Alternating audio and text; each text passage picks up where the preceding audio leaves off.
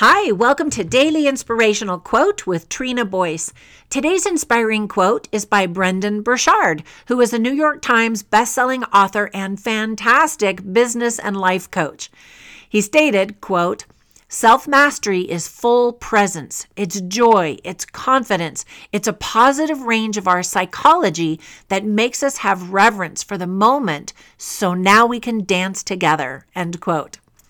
I've been such a fan of Brendon Burchard for years. If you haven't discovered him yet, you should definitely check out his content. He's amazing and so insightful, and the most successful high-performance trainer in the world next to Tony Robbins, in my opinion.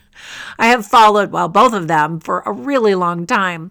He currently has an inspiring podcast, several great books, and he coaches some of the world's most influential people.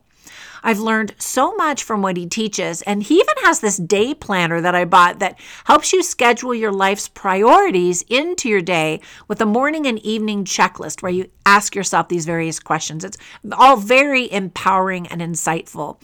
And I mention all of this because you've probably started thinking about your New Year's resolutions, right? I'll post a link to some of Brendon's content that I think is particularly great on our Facebook group. In a recent podcast, he explained that self-mastery is joy and full engagement, not just discipline. He encourages everyone to begin your planning for 2020 with reverence and purpose. Here are a few of the thoughts and questions he shared in that podcast. He asked, how are you going to live your purpose? How will you practice that every day? He encourages us to all show up every day. And love loses magic when we forget to bring the magic and live intentionally. What if you stepped into how you want to feel about your life today? If you want to feel financially free, how would you be acting, for example? If you wanted to feel confident, how would you act? Well, act those ways today.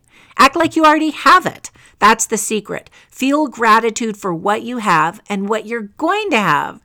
So today, remember that the achievement of things is not what will bring you happiness or those feelings that you want. You can actually experience those feelings today based on your own mental attitude. Self-mastery is controlling your emotional reality. That is such an interesting concept, right?